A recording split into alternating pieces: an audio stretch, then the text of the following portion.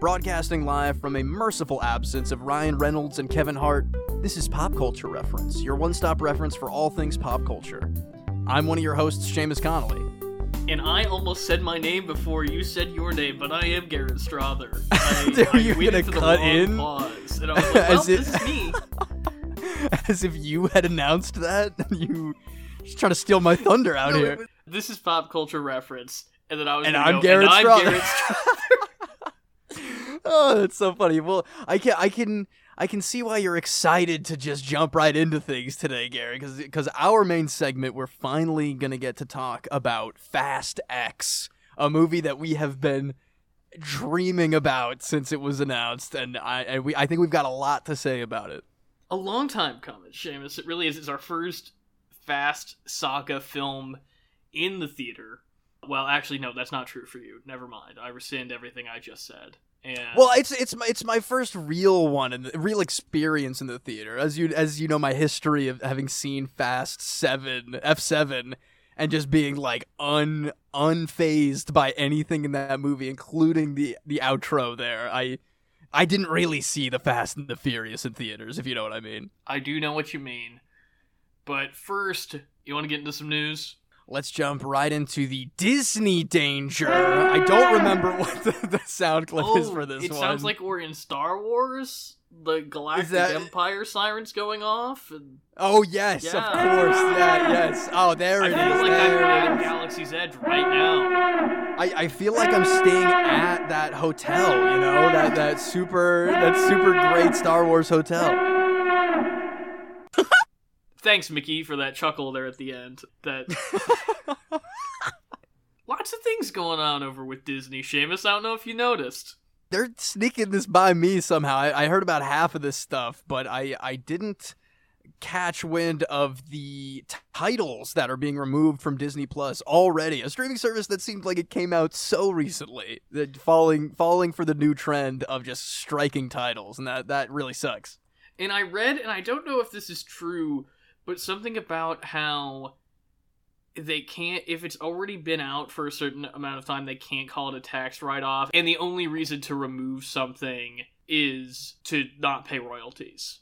Man, you'd think the most absolutely wealthy, insanely connected, owns everything kind of corporation could make a more all-in-one kind of streaming service on their dime, but I guess not. A wide variety of things, including the new Willow show, which just came out like a second ago.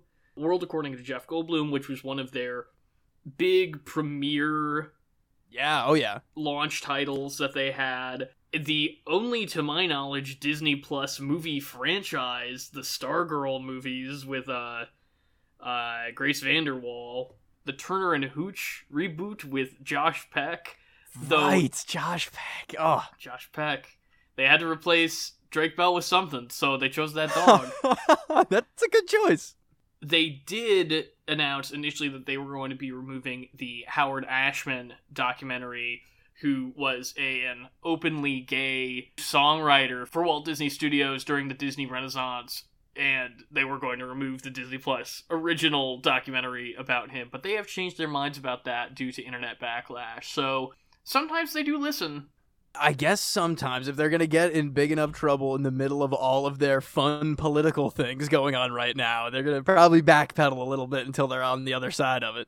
But that's not the only thing that we have to say bye-bye to Seamus from Walt Disney, because the Galactic Star Cruiser Star Wars hotel that is the hotel of your and my dreams if we ever inherited a large sum of money or were in some kind of Brewster's Millions situation where we had to burn as much money as fast as possible.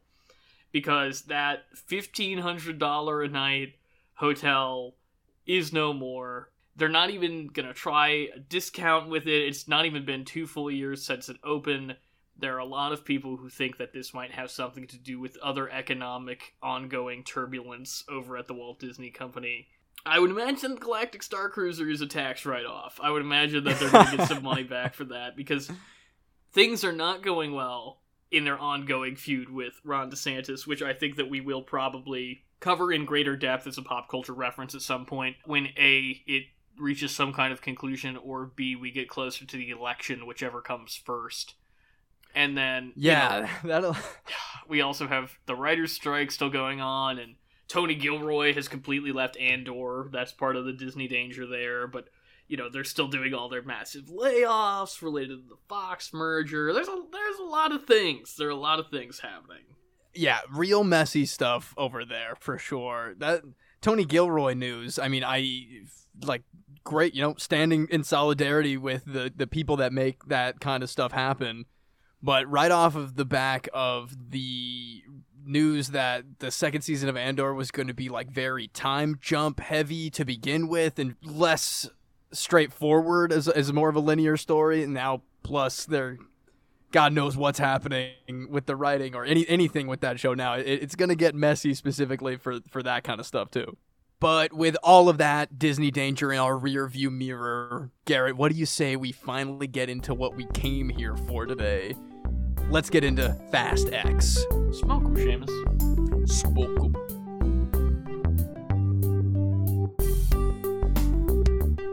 For today's main segment, we're going to be talking about Fast X, the 11th film in the Fast and the Furious saga.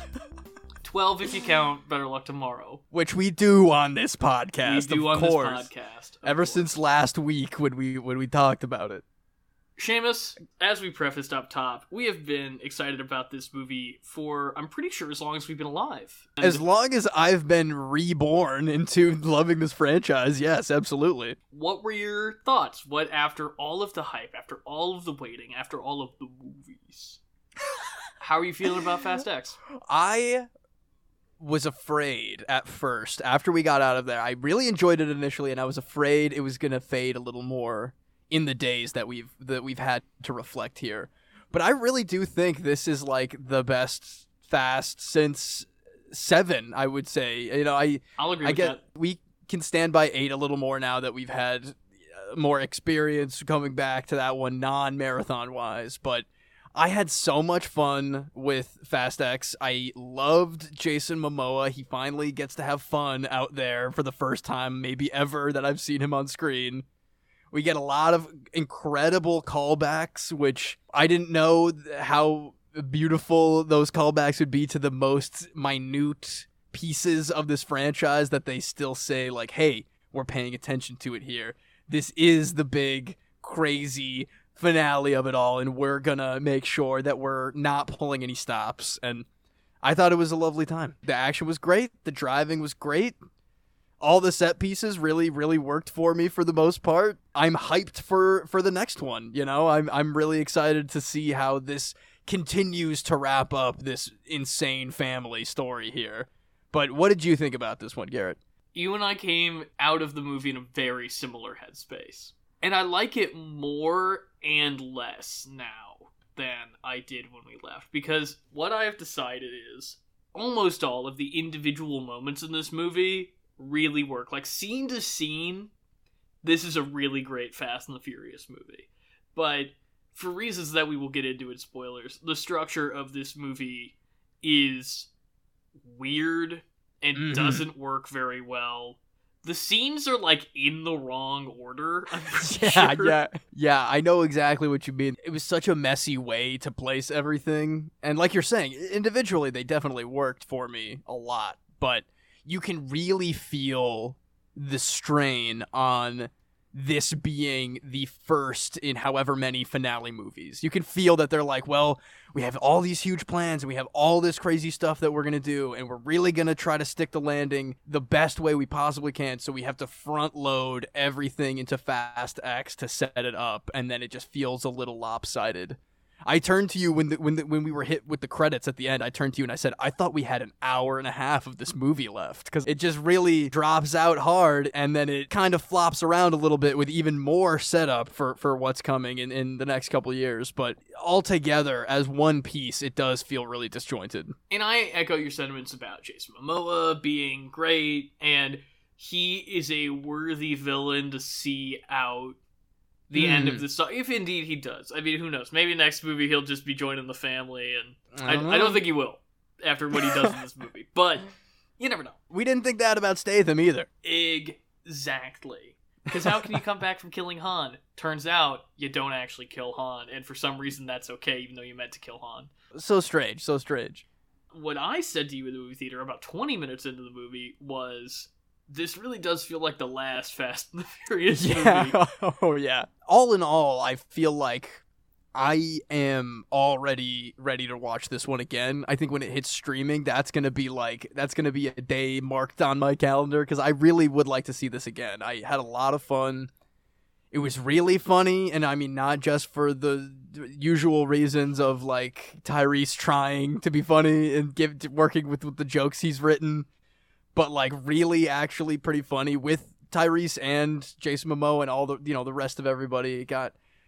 It hit some high points in the humor that, sometimes really fall flat in these movies, and I think that worked well with the more somber, intense, world is collapsing around the family kind of vibe that the threat of this movie gave us. How did you feel about, barring Jason Momoa, obviously, because we just both said he's great, but how did you feel about integration between the existing family and some of the new characters like Rita Moreno and Brie Larson? I think I will refer back to my previous statements of they're really trying to set up plenty, and I'm excited to see more of these newer characters and how they work with the family, but we didn't really get enough from really anybody besides Dom and Dante, which is Jason Momoa's character. They've got pretty much everything to do, and then the much smaller scale things, the smaller set pieces were kind of doled out among the rest of the family that showed up here. I would argue that I was happy with how much, again, we don't want to get into spoilers, I would argue that I was happy with the amount of Letty that was in this movie. I think Letty got maybe even a little less than I wanted, but more than somebody like Ramsey, Han, Tej, Roman, the rest of the auxiliary gang who's really trying to tag along for the ride there.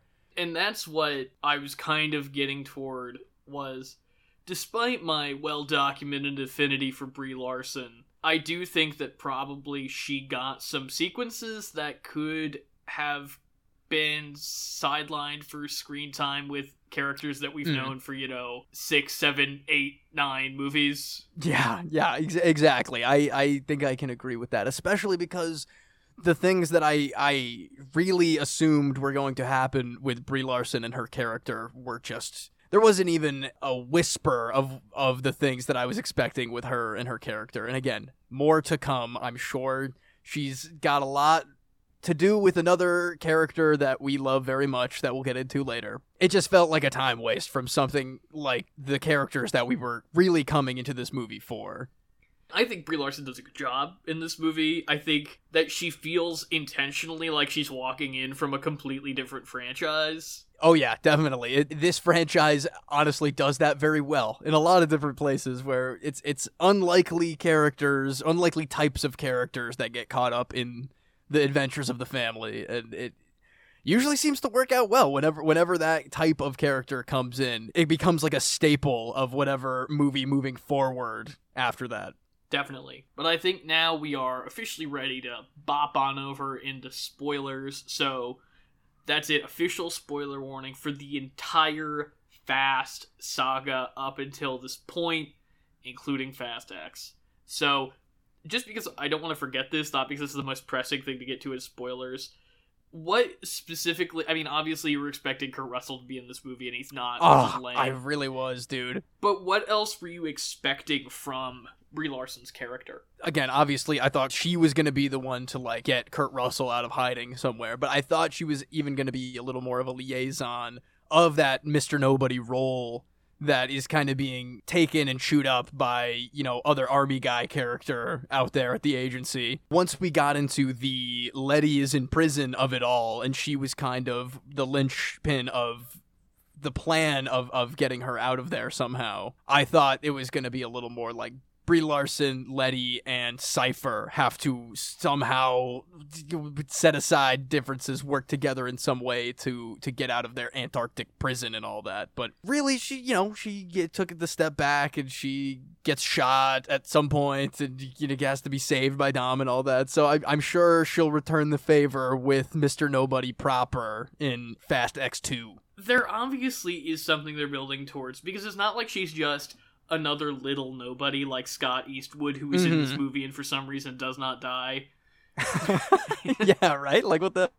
Oh, we're going to talk about character deaths in a second. Because she is explicitly his daughter, so they clearly have some kind of plan for her, other than just being like, it's his daughter, get it? Like, from the other movie. Yeah, I really hope so, man. I mean, there's enough goofy spy tech in this universe where if it's like, we need a biometric scan of Mr. Nobody's hand, but he's missing. Oh, but we know somebody who could, whatever. She's going to be integral in that kind of plan coming up in the next movie. You know who else is going to be integral in the next movie? Who? I mean, I honestly, who? Pete Davidson.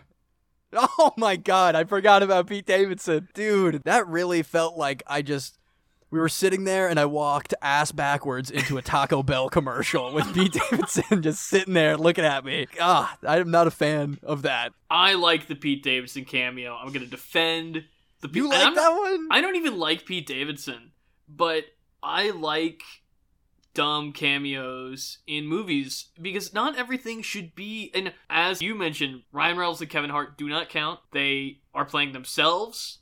Yeah, as they do. And not that Pete Davidson isn't playing himself, but he's doing a character, at least. He's doing something.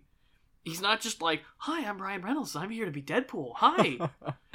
I mean, Pete Davidson is doing what he does best, with like one-off scumbag character. I mean, unless he comes back in the next one, which would blow my mind. He turned in... Yeah, he turned in the gang. Yeah. I did like that him and Tyrese got to play a little bit together with the whole, like, Tyrese has the money strapped to his body, exactly. like Kenneth from 30 Rock, and like that was pretty fun. I like that. He like snatches the money back after he's like, "Hey, I'm Pete Davidson, and I turned you in. Sorry." And then he looks at the camera. Pretty good Pete Davidson shit. Oh, I wasn't trying to. Oh no, my hair is turning platinum blonde. Garrett, help me. Every woman in a quarter-mile radius is banging down the door to your apartment. Because that cameo works for me, because it's not like, I know what that is! Unlike some of the other cameos in this movie. It's just, he's there for a scene to be funny. Because you can have anybody do that, you can have any actor do that, but, Pete Davidson is famous for a reason. Again, I don't particularly like Pete Davidson, but he is funny. I will say that. He has been known to be funny to me. Not in everything, so I didn't really love his time on SNL. Is he still on SNL? Is that No, he left. I think maybe that's where a lot of my personal feelings towards him comes from, is that he never really landed for me in the sketches, but he has come through. You have seen the winter formal sketch that has now been taken off of YouTube. Yes, I have. You know that's funny. And that is funny, damn it. He's just doing Adam Sandler, but if you can, you should. That Adam Sandler's funny. Enough about Pete Davidson for now until he comes back in the next one is like, hey, I'm sorry I turned you in, guys. I'm here to join the family. And then he's like, there's always room for family. And then he gets roped in. I think I need you to do a full episode in your Pete Davidson voice. Dude, I tried less that time, damn it. You have the cadence right. You have his intonation correct. I'm not lying when I say it's almost entirely from my white hot hatred of his Taco Bell commercials, for real. I just know them. I don't want to watch Pete Davidson's close-up mouth bite into a breakfast crunch wrap. Nobody does, but... Well, but Taco Bell thinks we do, Garrett, and I won't accept that. I will say there is one cameo in this movie where the I know what that is really worked for me. That is Hot Wheels Unleashed. The fact that Little my God, dude. And Mia are playing Hot Wheels Unleashed. A game that does not feature any Fast and the Furious cars in it. And that you mentioned to me has since shut down the live update service. Oh yeah, which I can't believe because they product placemented in this movie. It's not like, the Fast and the Furious, the original, where they're just like, we're playing a PS2 racing game in the background, and we're like, they love racing. This is a Hot Wheels spot in this movie. And, I mean, it makes sense for Little B to be playing... Although, no, it doesn't, because Little B straight up does donuts in this movie. He drives a car in this movie. He's learning to drift American Muscle with his dad in the very beginning. So, because I kind of thought that... I mean, they've done enough. You know, his name is literally Brian and stuff. Because there's that whole thing where Dom is trying to convince Brian's son, Jack, that he should like American Muscle and not the kind of cars that Brian like, not like the imports. I kind of thought that Little B would get into imports. I think maybe that is coming down the line. I think Uncle Han is gonna like have a couple weekends where he drifts around with him, and surprise, Tokyo Drift actually takes place after number 11, and somehow and Little B is in the car. Little B was contracted by Mr. Nobody to fake his death in the car driving donuts so he could take down Cypher.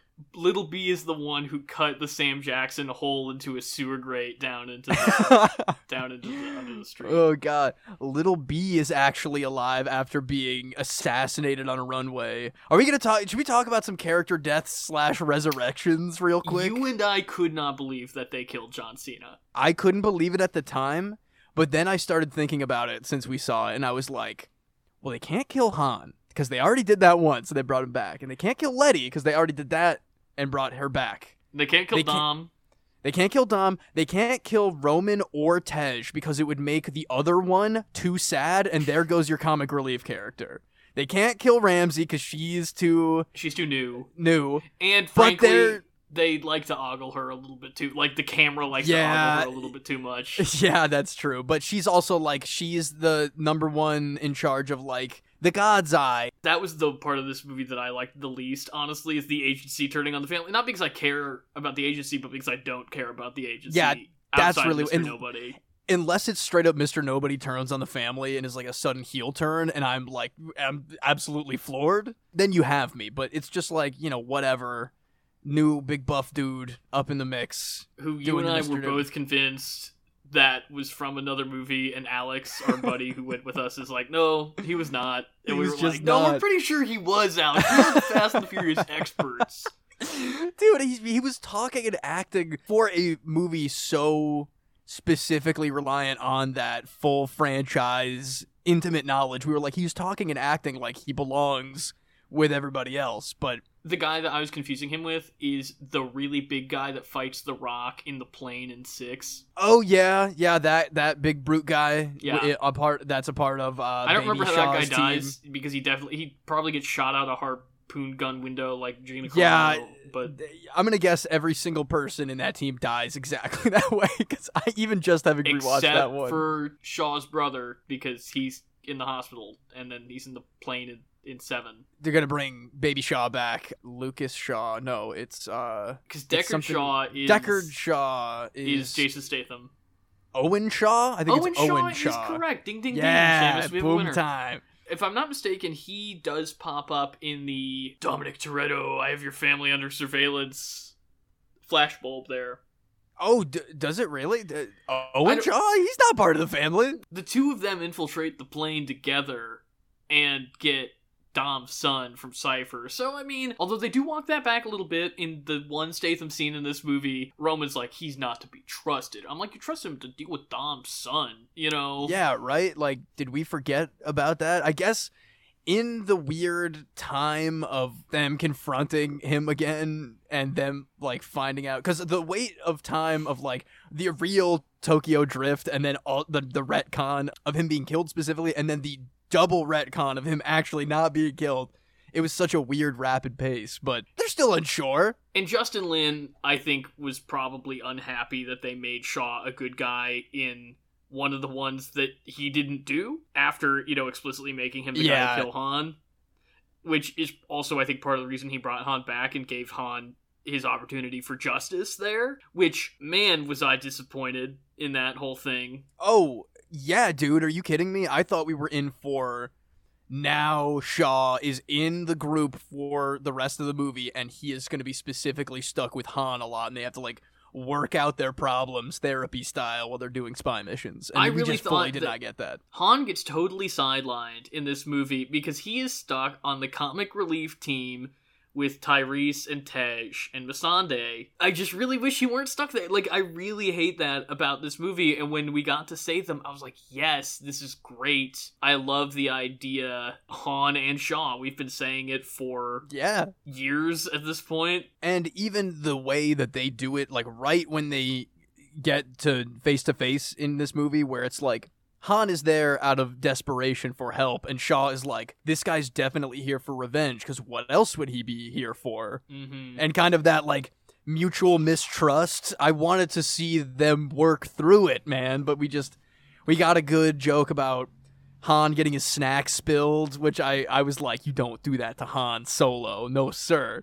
But then he's just like, my mum, my brother, I gotta go save him, and then he's gone. Well, he actually says he has to go kill some people, is explicitly what he says. Yeah, he's still a badass, and I still like him as like a big, gruff, angry Brit in this movie, but I wish he stuck around at all, and really. Now Han and Tyrese and Tej and Missandei are all dead, so... Yeah, too bad how about dumb is that? Unless, could you imagine the follow-through in the next movie where it's just like, opening credits, open on... an actual plane crash, body parts strewn everywhere. Tyrese is ripped in half, and he's just gasping for air. Missandei went into the jet engine. She's in the wind. I actually think that, because you and I were discussing after the movie that maybe the movie opens with how on earth Gal Gadot survived falling out of the plane at the end of 6. She's back. She is the final stinger on maybe the nuclear submarine from 8. Did they not blow up that submarine? What the hell happened with that, man? I don't remember. Yeah, right. However, my new theory is that the movie will open with Tej, Missandei, and Han and Tyrese. They get hit with the plane. They're going down. What are they going to do? Tyrese has the answer. Ejecto Cedo cuz. Yeah, oh dude, I will scream in the theater. I will get us kicked out of that theater if he gets to say Ejecto Cedo cuz. But from the feel of this first Fast X here, this fast finale, I feel like there's way more of a chance of us getting something like that than there ever has been since he's joined the team. Ejecto Cedo cuz? Oh yeah, for sure. I mean, there are so many cute little callbacks. You mentioned Han's snacks. We both held hands like lovers when he said Los Bandoleros for life. We were just like, we know what that means, buddy. We know. Yeah, it is Los Bandoleros for life, Han, my man. Oh, that really got me. Which, and if you know anything about the behind-the-scenes production of this film, you know that Justin Lin famously quit production not very long in... probably over creative disputes with Vin Diesel. Allegedly. In theory. But I mean, like, come on. Probably. That's exactly what happened. And so to me, that had kind of a loaded meaning, in addition to being like, yes, Los Bandoleros, like Han and Vin are stealing gas for the people and, you know, whatever. Also, it felt like Los Bandoleros is the thing that Vin Diesel wrote and directed. And so I feel like a little bit that was him being like, this is also my movie. Fast X is my movie. And honestly, who's going to take that away from him? Come on. If that is the promise of... If anyone remembers the minutia of the Fast and the Furious, it's Vin Diesel himself. I'm sure he has the lore absolutely down pat. He's ready to pull out every reference and every little thing that has some kind of stupid meaning to people like me and you for... however many movies left we have. Maybe one more, maybe two more, whatever. That's all conjecture at this point, I suppose. Also in Dom's threat projector room, we see the Drift King from Tokyo Drift, and, most importantly, we see Suki from Too Fast, Too Furious. Our girl Suki finally getting back in here. Does that mean she's gonna pull up in the pink Porsche to save Dom and Little B at the dam? I hope so. I want her to be part of the secret other team that Mr. Nobody put together. That's like, if Dom and his family can't pull it off, I know another group that's versed in the ways, and we've got Suki and Seamus, you just spoke that to be like that is totally what Kurt Russell is off doing. Kurt Russell is off collecting all of the side characters from all the other movies. So for the Portals moment at the end of the next movie or the next movie, whichever movie's the last one, Mr. Nobody could show up with the call everyone, and Suki's there, and Bow Wow's there, the Drift King is there, and everybody else from every other movie. Vanessa Kirby from Hobbs and Shaw. The guy in the yellow car in Too Fast. The guy in the green car in Too Fast. The guy from Fast 5 that got killed in this movie. He's alive. Mr. Nobody snatched him from the sewer grate. You don't know. Dude, I was legit kind of sad when that guy died. He's the guy, he's punking on Dom when they're trying to get cars for the vault heist. Yeah. And then they go back, and he's like, nah, I actually love this guy now, and we're going to put our guns to Hobbs and his team. When Dom goes, this is Brazil, with kind of a questionable accent. That's great. Of that movie. It's such a good part of that movie, and he is like, they do a close-up on him. He's like ready. He is a ride or die for Dom, like for real, before literally, that movie's out. He proved it. He proved it. Oh, that breaks my heart, though. God. They're going to bring in Hector, who's in 1 and 6. Yes, Hector is the best. I would love to see, get really crazy with it. Bring in, well, obviously we know that Cole Hauser, the villain from Too Fast, Too Furious, is coming back. I think he's going to be part of the bankroll for Dante. I think that's going to be the big reveal. Really good, actually. Okay. We need to talk about this before I forget. That one scene where Jason Momoa is, like, having tea with 2 dead bodies who have their eyes taped open. Yo, horrific. That was like psychopathic, right? Like that's really messed up. It was out of a completely different movie. That was not part of Fast X. They needed to let us know, because Jason Momoa is such a fun, lively, like he's laughing in pretty much every single scene that he's in, besides like the flashbacks to 5. And so I think they really needed to let us know that, oh no, this guy is gonna like cut your throat and then tape your eyes open and paint your nails and like have a tea party while like flies are on your eyeballs and stuff. Like that was like really dark and grim. But I think it was worth showing just how absolutely bonkers Dante is. I also liked that he was the minigun car driver in Fast 5. I like that they placed him like very distinctly in the action sequence. He's not just in a car, he's in a car that we can go back and watch Fast 5 and go, oh, like that's the one that Dante is in. I paid special attention to that one, and it is truly on screen for half a second while it is flying off the bridge, but I love the retroactive importance that now has. And again, the best movie of this franchise anyway, and it has like extra fun little tidbit connections. And that's obviously why he's from 5 instead of any other movie, right? Is because he's not Cole Hauser's son somewhere, which I would love if I'm being honest. Jason Momoa, that dude's like 40, right? I know he's 10 years younger whenever Fast 5 is set, so I guess I can right. Disbelief. But he seemed a little old to be that guy's son.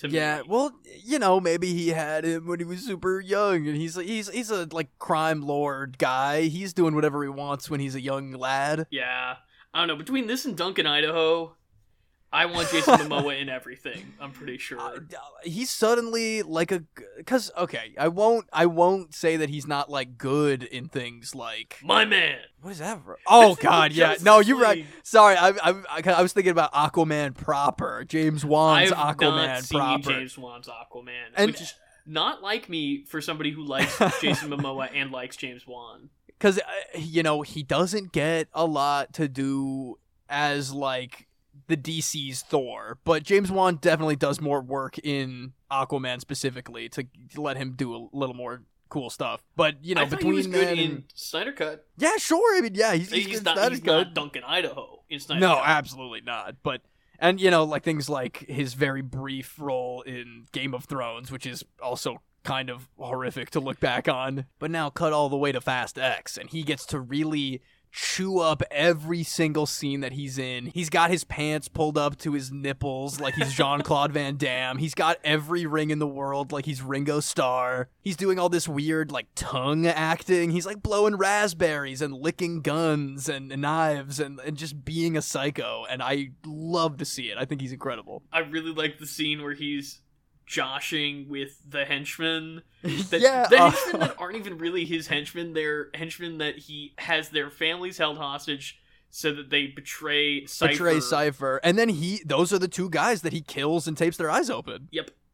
Which is the best, because in Rome, he's like, you guys want to blow up the Vatican? Okay. Like, it's really good. He's a menacing villain. He walks that really good line between being scary and being likable that all great villains do. The Hans Gruber parallel, as I like to call it. The Hans Gruber effect. I mean, obviously, different tonally. I kind of mentioned to you, it's like, he's got this family vendetta about his father, but he's also, they make it really clear that he's just, like, in and out of mental asylums and completely unstable despite therapy and medication and like really dangerous. The first thing that they say in the movie is like, "My son, I have seen you as the weapon and asset that you are, and I will unleash hell upon those who are us." So there is crossover there, but when you get down to the after credit scene with Dwayne Johnson, and it's like he's now specifically roping in Hobbs as the guy who pulled the trigger, double tapped his dad on the highway, which, I mean, you know, pretty ruthless and cold blooded as Hobbs is one to be. But I don't know. I think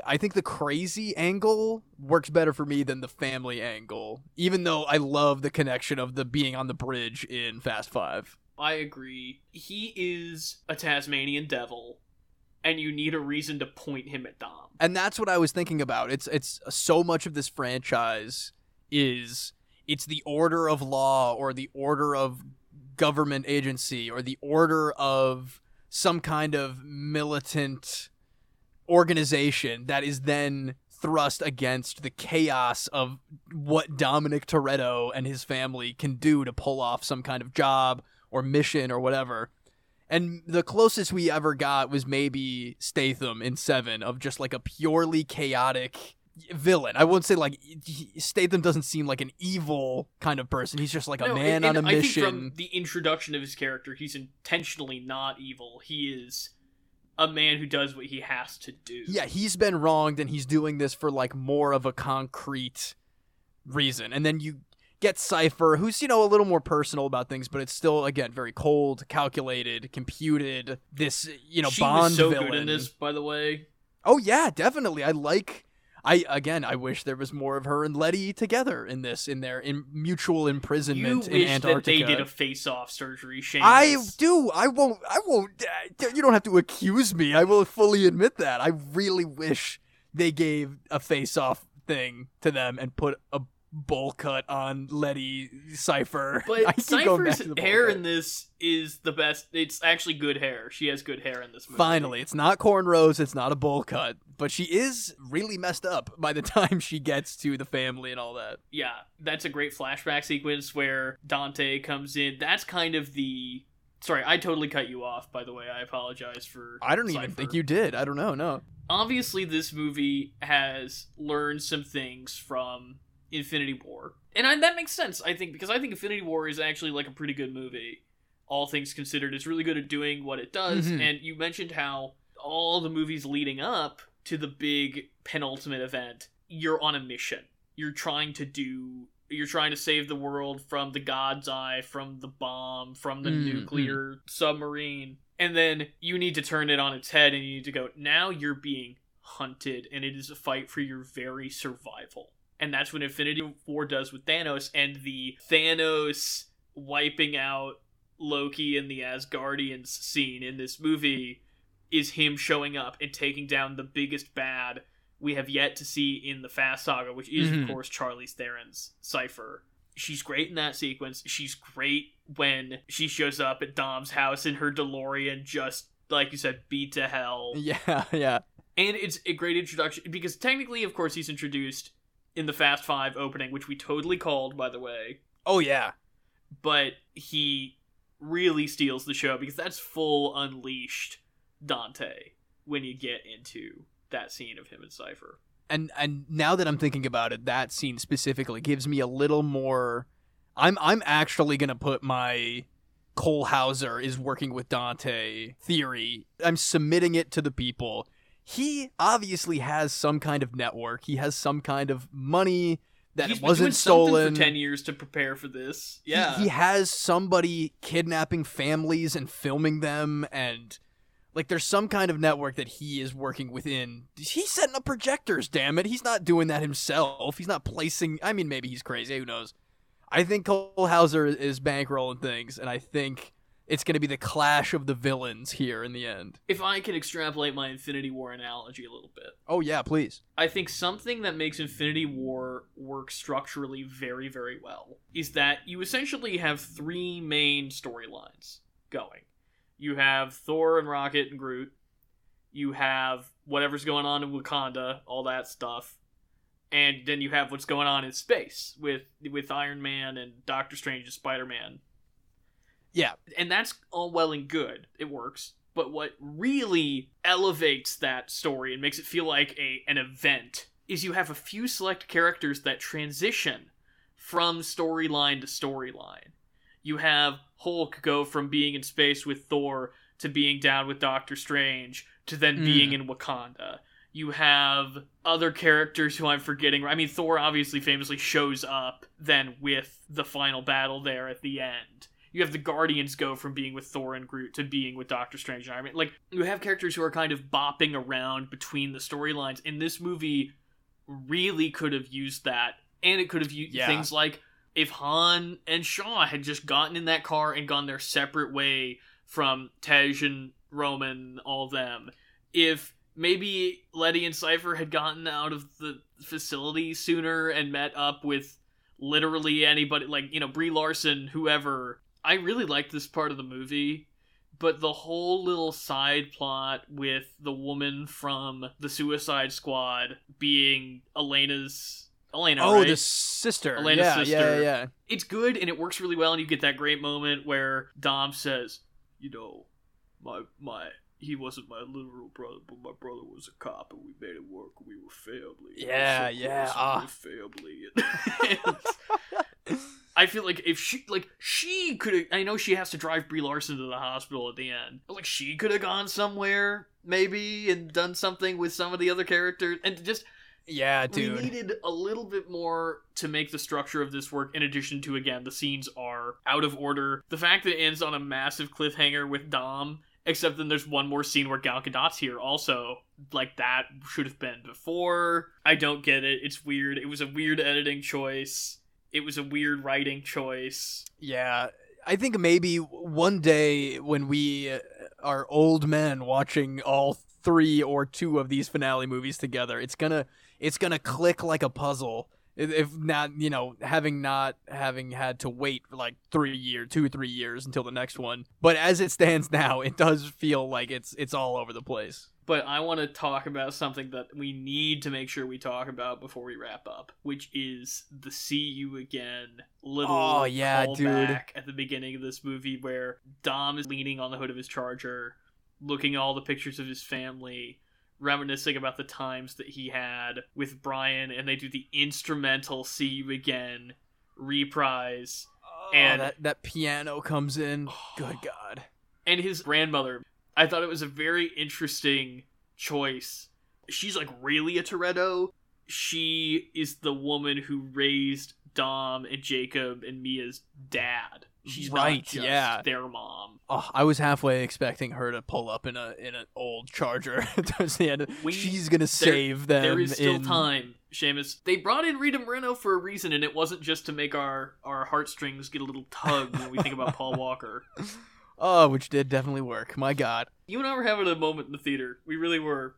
I have a moment every time I hear that song now, which is a truly disturbed Pavlovian response to any of this. But now it's time for a segment I like to call "What Happens Next Movie" in Fast X Part 2. Seamus, tell me. What? Oh, you want me? That's the name of the full segment. What happens next movie in Fast X? Seamus, tell me. Seamus, tell me.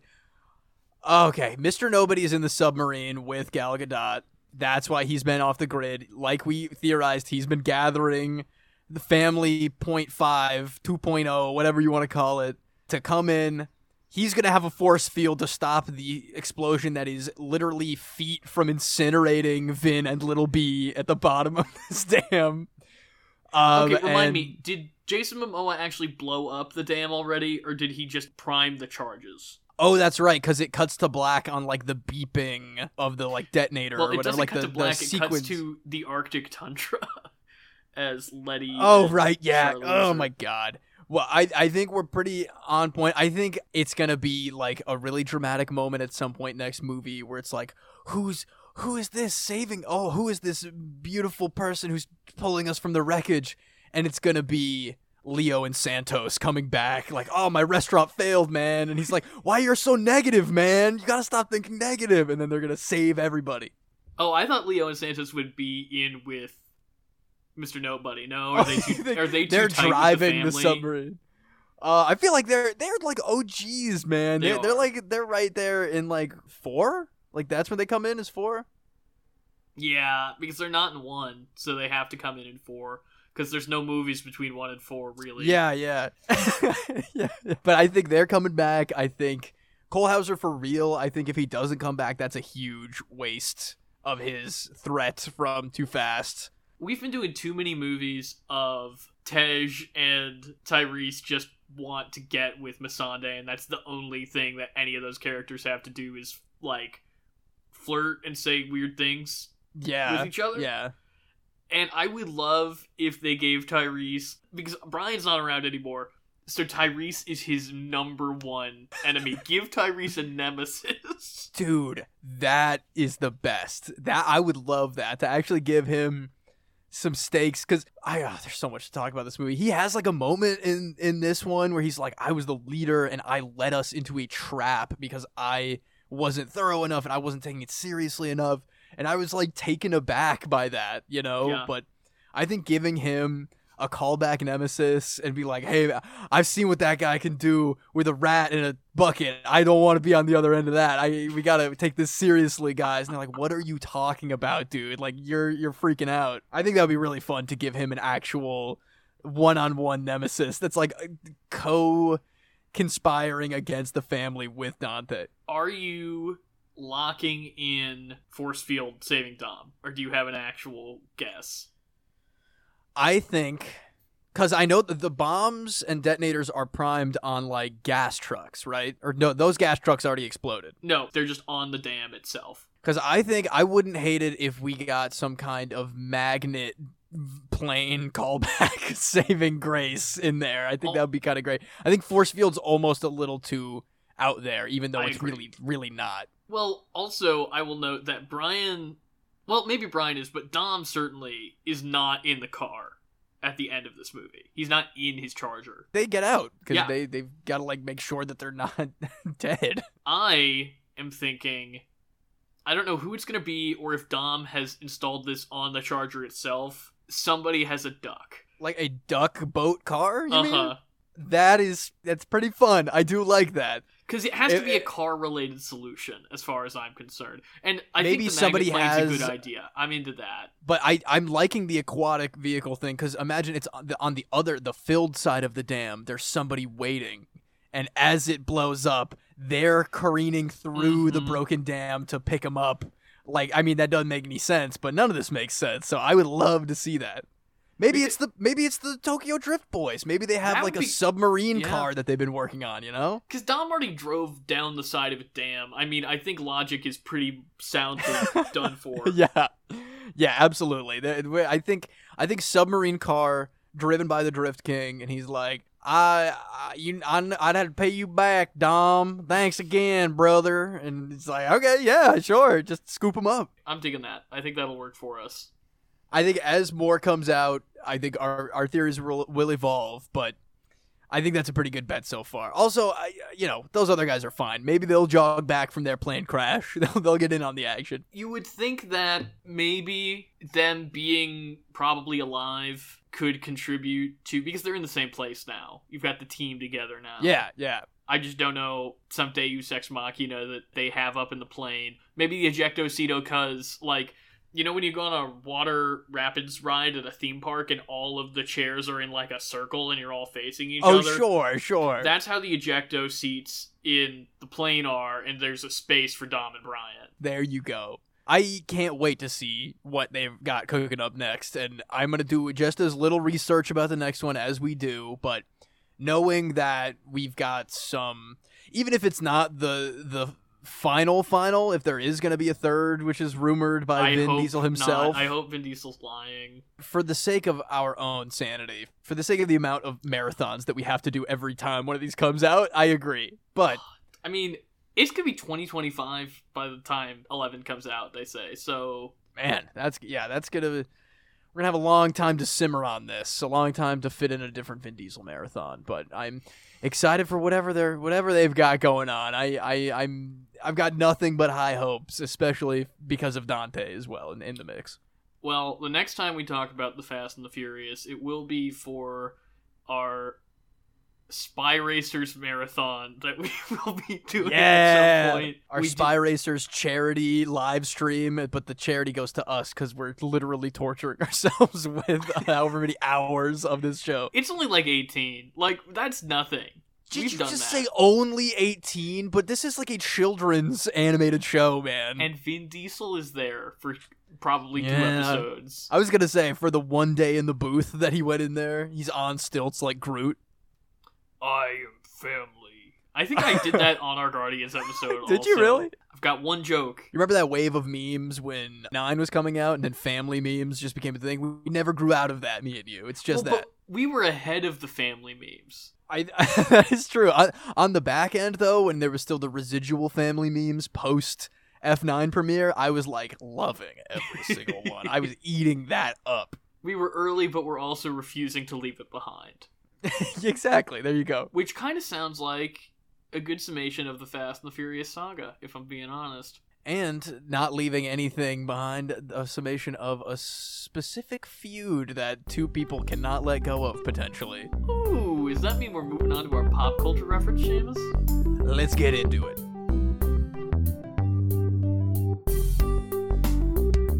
For today's pop culture reference, we're going to be issuing a spoiler warning for the entirety of the Fast and the Furious saga. If you have not seen Fast X or the other Fast and the Furious movies up until this point, go ahead and skip right on through over to our rec center, or if you do not care about the Fast and the Furious saga, I guess go ahead and keep listening, but it probably won't mean much to you. With that out of the way, we're going to go ahead and move on in to the reference itself, which is the history of The Rock and the Fast saga. In 2011, the world changed forever when Dwayne "The Rock" Johnson joined the Fast and the Furious family as FBI agent Luke Hobbs in Fast 5, the franchise's 4th film chronologically. Johnson returned for the next 2 films, though by the end of production on Furious 7, some personality issues were beginning to appear, and rumors started to swirl that Johnson and Fast Saga series lead Vin Diesel were even refusing to share scenes by the end of filming. Multiple derogatory social media posts were fired between Johnson and members of the Fast cast, including Tyrese Gibson. Amidst the rising tension, Johnson departed the mainline entries and went to star in spin-off Hobbs and Shaw, with equal height and equally strong and adept co-star Jason Statham. Vin Diesel has said that the feud had actually spawned from a place of directorial tension, implying that The Rock was lashing out at attempts to improve his performance, and that the problems that they had with one another were actually prolonged on purpose in order to get performances that Diesel was looking for as a producer. Though the feud between the 2 beefcakes seemed to come to a head and fizzle out after the shooting of Fast X, recent rumors of last-minute reshoots turned out to be true, when The Rock was revealed to return to the franchise in the final after-credits scene of Fast X. This has been maybe the funniest periphery thing that has come out of our awareness of the Fast and the Furious franchise, at least for me. I think it is genuinely fascinating to see 2 very strong-headed, egotistical people in Hollywood butt heads like this when they're both just really acting very similarly towards each other. It seems like a lot of those social media posts were downright ruthless and really transparent, frankly, like Vin Diesel quote-unquote begging The Rock to come back, but still calling him, like, my little brother Dwayne, and, like, you're a piece of the larger puzzle that's not really important, but you're pretty important to me, the guy in charge, Vin Diesel. So it's been just a roller coaster with this stuff. Yeah, it's a very strange dynamic. It's definitely reflective of what we see on screen, so it works in that regard. Who knows how much of it is showmanship versus these guys just having huge egos, because frankly, I would believe it if you told me that most of this was just publicity. It could be that the box office performance of Black Adam scared The Rock so much that he came crawling back to the Fast Saga.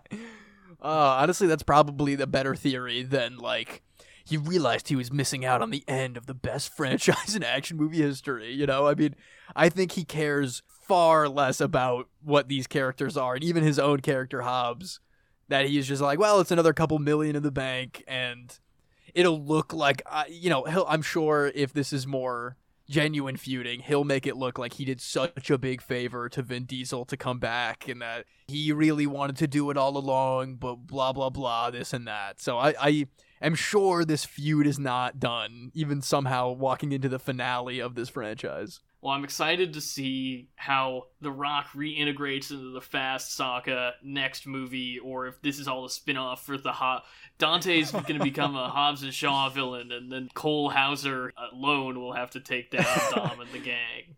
Big reveal that it's only been Cole Hauser pulling the strings all along. It was that would be great. Dom, the architect of all your pain.